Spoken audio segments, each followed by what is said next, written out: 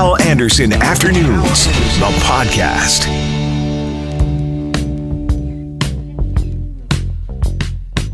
CBS reporter Jim Krasula joins us now. He was on yesterday talking about COVID-19. Back again today. Jim, first of all, good afternoon. Hi, good to talk to you again. Yeah, thanks a lot for doing this. Let's take sort of a global look. We're going to go to Brandon and get real local in a bit on COVID-19. Let's sort of look globally because we're coming up on a grim milestone. The World Health Organization, WHO, says this week will likely hit 20 million cases of COVID-19 and about 750,000 deaths. I think during this whole pandemic, many of us have sort of focused in on our community, and here in Winnipeg and Manitoba, it's been much better than in other jurisdictions. But when you look at this globally, I mean, the numbers really are shocking, aren't they? Yeah, they really are. Who would have thought when we first started talking about this hell back in really the I guess midwinter, Yep. if you will, and then here in the States, cases really started to take off. I guess in late February and then into March, of course. But again, it's just been a worldwide issue, obviously. Some of the hot spots early on, of course, China, Italy, Korea, South Korea specifically. Those, it seems, we don't hear a whole lot about those areas anymore. Brazil, still a lot of cases, new clusters being reported across Mexico. Here in the States, I think I've seen over the last day or two, in a lot of places, cases seem to be perhaps leveling off a little bit. Yeah, let's hope so, eh? And the other interesting thing about this, 6 months ago when we first started hearing about this compared to now, we have learned a lot about this virus. We didn't know much when it began. We still have lots of questions, but I think we know some things. And one thing that's kind of interesting, as the province here in Manitoba has doubled up its order for influenza vaccine, right? Because we still have to worry about the normal flu, not COVID-19. The interesting thing about coronavirus is that it doesn't seem to be affected by weather. Like flu, for example, isn't bad in the summer, gets worse as the weather gets colder, but we've seen numbers spike with COVID-19 during the summer. It's weird. Hal, there was talk early on. In fact, President Donald Trump mentioned this. Again, back in the late winter, early spring, he said, hey, once the warm weather gets here, the hot weather, this stuff's going to go away. But, yeah, as you say, that's certainly not been the case. That certainly hasn't happened. Mm-hmm. What do you know about this? I've got some other stories I'm going to get to on this. What do you know about the Russian vaccine? The Russians claim to already have a vaccine, and Putin's daughter apparently has taken it safely. Do you know anything about that? Are you covering that part of the story at all today? Not especially, but I mean, I have seen some mention from some talk chatter, if you will, from the WHO, the World Health Organization, and they, of course, their experts have been asked about this today, Hal, and they've basically said, look, we don't have enough information from Russia to say one way or the other if this is a new hope. Mm-hmm. What am I missing here, Jim, before I let you go? Anything else we got to get out there on the part of the story you're covering today? Well, we talked, Hal, yesterday about college football here in the States, and still we're awaiting a decision from some of the largest collegiate athletic associations, the board of directors and presidents, the board of trustees of the Big Ten universities, many of them in the Midwest here in the States. They are meeting again today to talk about whether or not there's going to be college football this fall.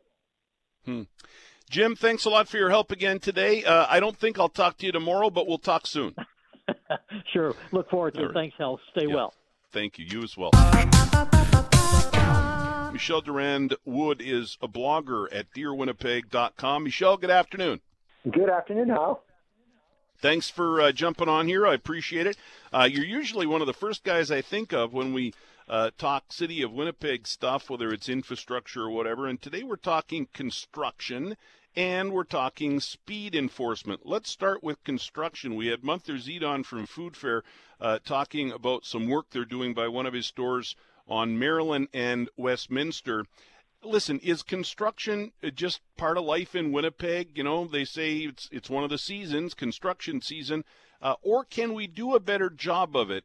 One of the things Munther said is, why aren't we working at nights and weekends? And why isn't there somebody at the city that can maybe be the go-between between a business guy like him and these construction companies that are just doing their jobs?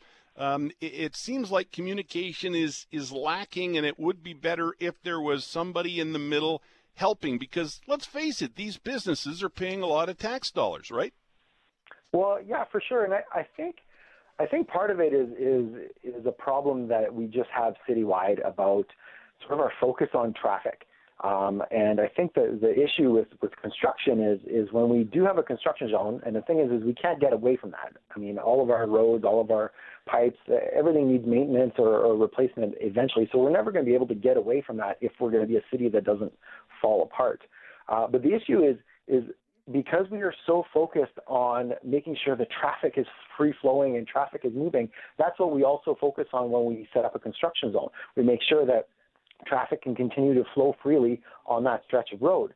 But when you think about it from a business perspective, that's the opposite of what the businesses want. The businesses want traffic to be able to stop. They want people to be able to park, get out of their cars, get on the sidewalk, walk to their businesses, spend their money.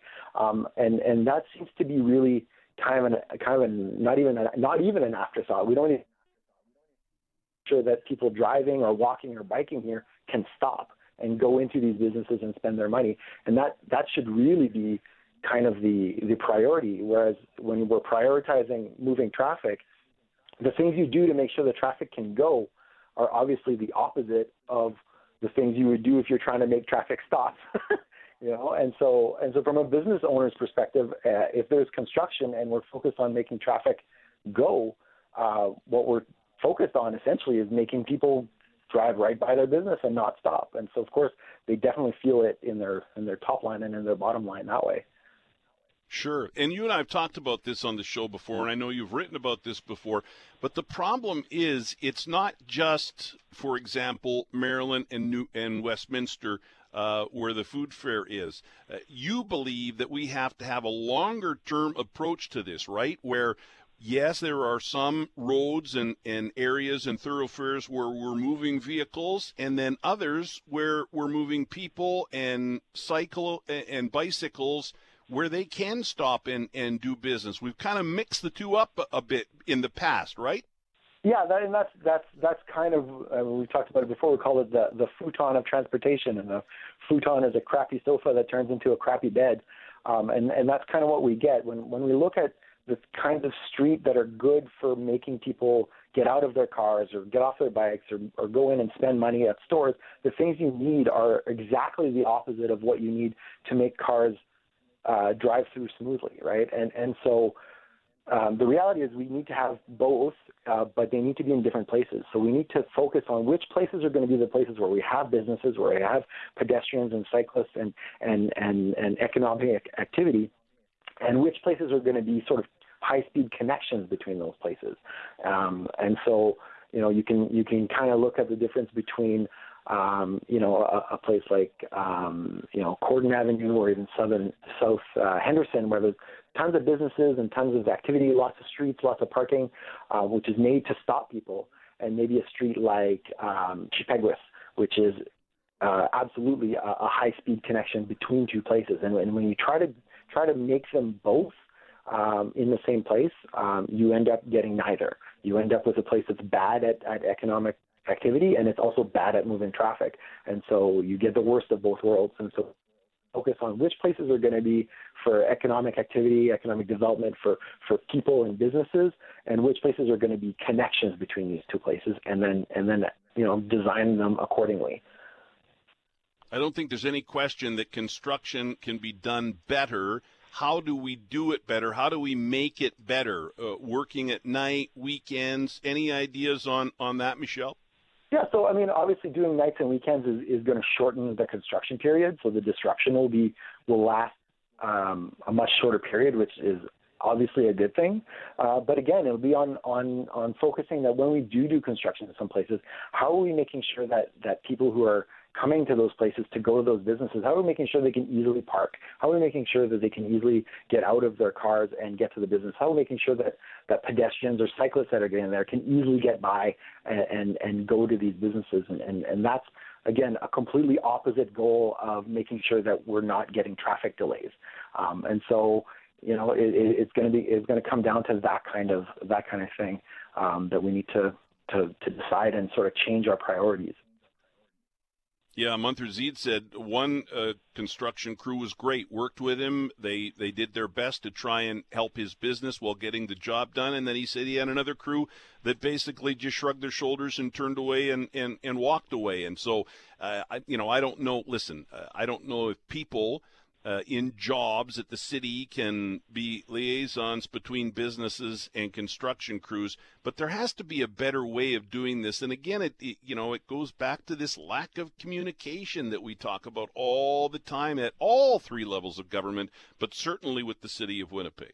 Oh, for sure. And I would say that, I don't think it's up to the contractor to necessarily be that liaison. They're just following the rules laid out by the city. So really, it is up to the city to lay out the rules and to liaise with businesses and with homeowners or anybody else that is affected by the construction. It's definitely something that we need to decide is important, to say that, yeah, we do want our businesses to not go under just because we're repairing the street or replacing a sewage pipe or whatever. We need to make sure that economically that we can continue to function and function well, while again limiting those disruptions as much as we can. And that has to be a city-led kind of initiative. I don't think we can rely on the construction contractors to kind of do that of their own volition. Let's talk speed enforcement for a minute here. It was sort of surprising to hear a lot of listeners by text and email and many phoned in as well, saying that they wanted to see more speed enforcement on the South Perimeter when we had that announcement last week about Ethan Boyer Way. And that has sort of continued. Councillor Janice Lukes was on our air, and she says something's got to happen. She's especially concerned about the racing that we're seeing out there. Where do you, and we're, in the midst of a photo radar review, where do you come down on how to deal with speeders and stopping that from happening out there without upsetting a lot of the people on the other side of this issue? Well, so enforcement is definitely one tool out of a tool belt for making sure that our streets are safe for everybody. I don't think it's necessarily the best tool or the first tool that we should use. Obviously,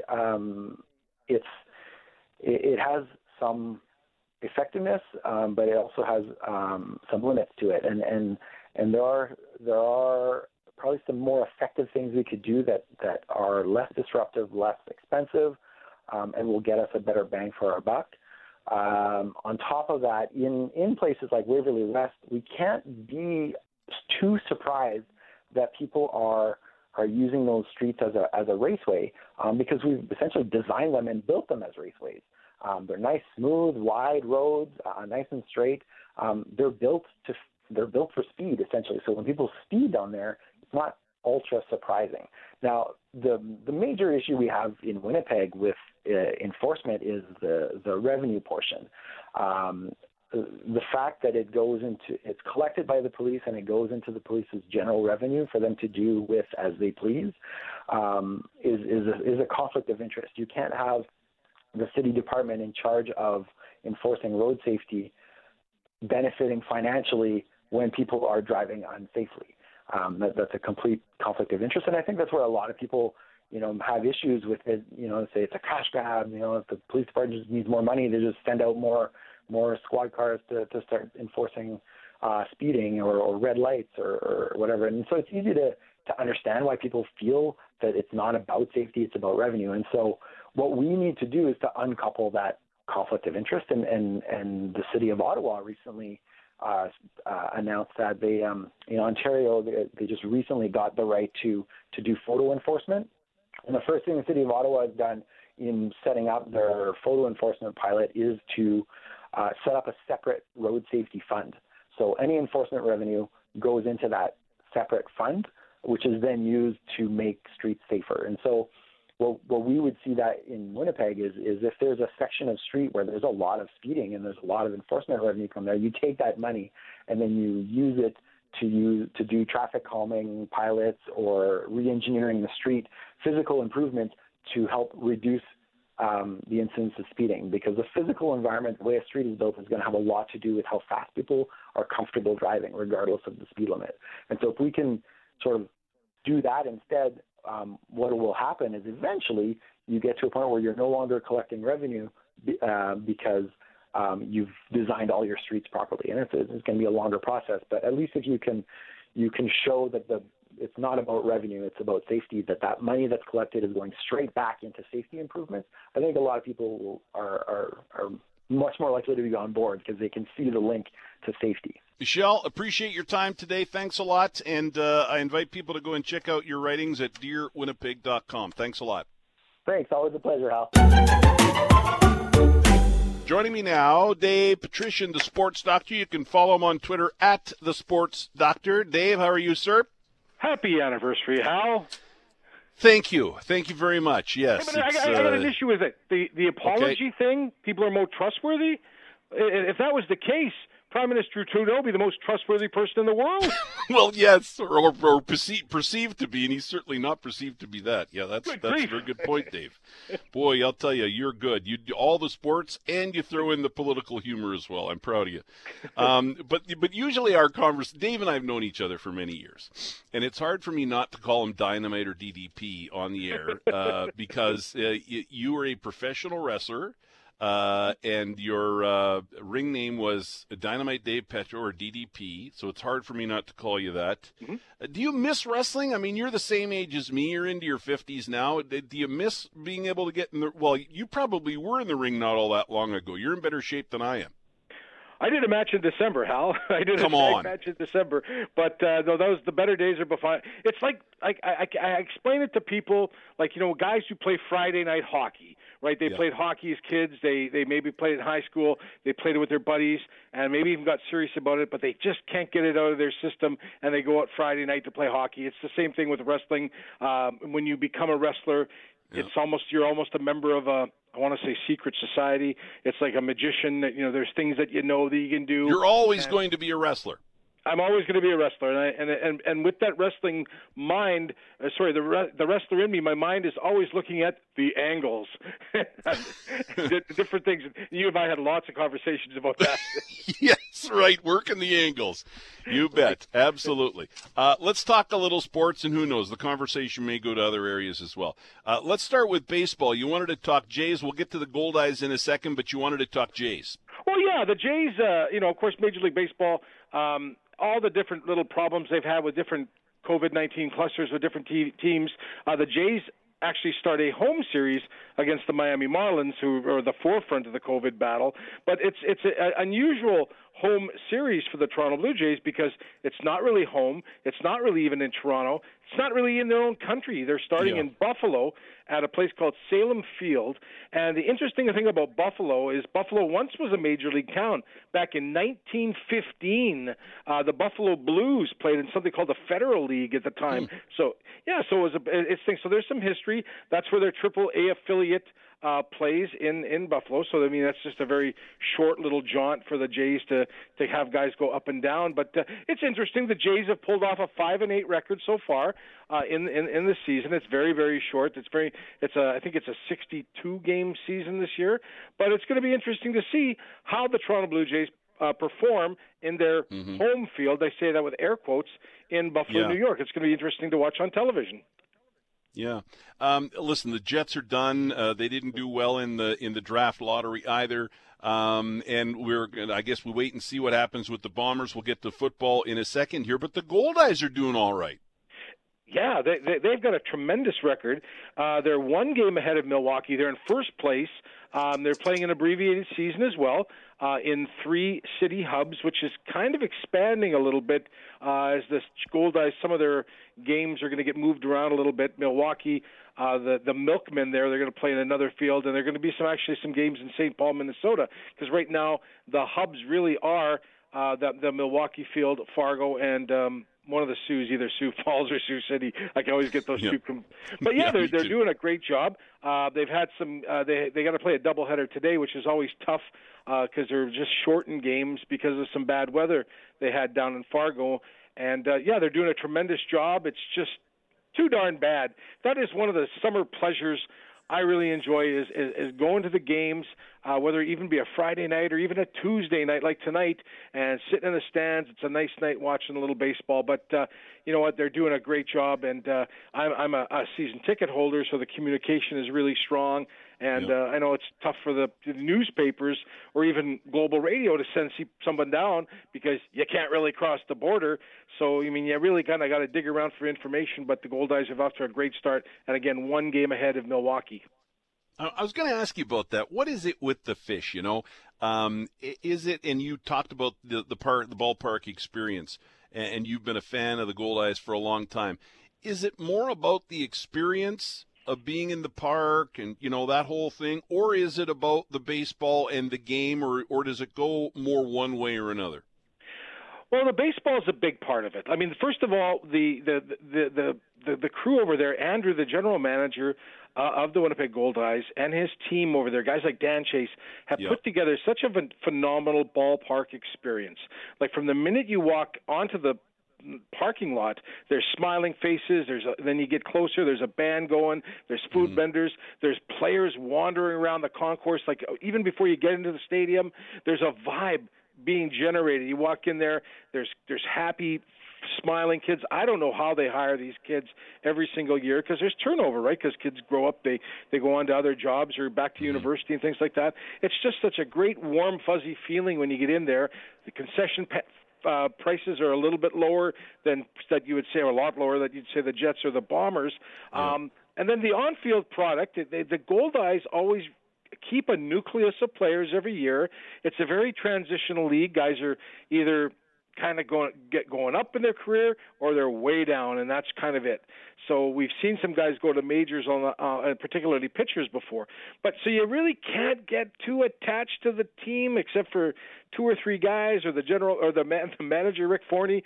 But there's something about it. There's that energy on the team. It's what, like I say, it's what they've developed, the product they put on the field because of Rick Forney and his team that's always delivers, and the games are always exciting. The Goldeyes never get blown out. It's a lot of fun, and I kind of miss it. Yeah, and I hear that from a lot of people, Dave. You're saying what a lot of people have told me over the years, and I don't get to a whole lot of. It's been a few years since I've been at a Fish game, and I don't get to a lot of them. But the people that go on a regular basis talk about what you just talked about there, and I, you know, not to get too political, we're talking sports here, but I really hope the city of Winnipeg can figure out something with Sam Cates and the Goldeyes, because I really do think that they bring a lot to the community. They don't get a lot of attention usually. But they bring a lot to the community, and I hope they can work something out there. So the Jets, they ended up. Well, I guess their ball was the first one to be pulled from the bingo machine, right? Well, you know, it's very strange how that thing works. You know, it's kind of like 649, shrouded in secrecy. You know, with the balls. But you know, the number one thing is we're going to get the number 10 pick. We had a chance at getting the number 1 pick overall in the draft, and you know, I look at some of the guys that Kevin Cheveldayoff has been able to draft when he in the first round, and when you put it down, and we're talking about guys like Mark Scheifele, Patrick Lange, Nikolai Ehlers, and Jacob Trouba, even though he went on to the New York Rangers. These guys, these picks in the first round, he always does a great job. And that would have been just another one. I think one year we didn't have a pick because we had traded it away. But you know, it's disappointing. But a number 10 pick is still pretty strong. And there's a nucleus of guys that are with our team and still coming up, whether it be with the Moose or college or developing in other hockey programs. That I think we're going to be set for a long, long time. But it sure would have been nice, a good consolation prize for getting our butts kicked out of the playoffs to get the number 1 pick overall. Yeah, it would have been nice. And I guess the Rangers, who got top pick, will pick this guy here. Really fun to know who won the lottery today, and a really good team, obviously, with a lot of good players. So for sure, it's a pretty good news, and really happy. Alexei Lafreniere, is that how you say his name, Lafreniere? I believe so, yeah. It's exciting, so, yeah. The conspiracy theorists are all out saying, oh, that's Bettman rigging it up for New York, the big TV market getting it. But, you know what, the Rangers haven't done much. I could say that effectively since Mark Messier left, right? So we need, you kind of say, okay, it's better. Let's just put it this way, hockey fans. It's way better the New York Rangers get the number one pick than the Edmonton Oilers.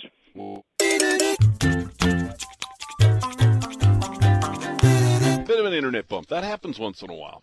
And then I just got to sit and wait for the yellow light to go back to green. But, the interesting thing is I think the last time it happened, and it hasn't happened for a while, the last time it happened, Dave Patrician, come on back in here, sports doctor, I think you and I were on the air when it happened last time. I think it's happened twice to us, Hal. Maybe it's you and me. Maybe there's something going on here. I don't know. It's electricity in the air when we talk. Ah, yes. By the way, they're liking your comment about better the Rangers than the Edmonton Oilers. Somebody here says that was awesome. Way better than that the pick went to the Rangers than the Edmonton Oilers. Mike dropped smiley face with the crying tears. So they like the comment. Hey, let's just wrap up quickly here. By the way, we're going to get back to the Jets pick and all that with Hextall and hockey here in just a moment with Leah Hextall. But let's finish the conversation.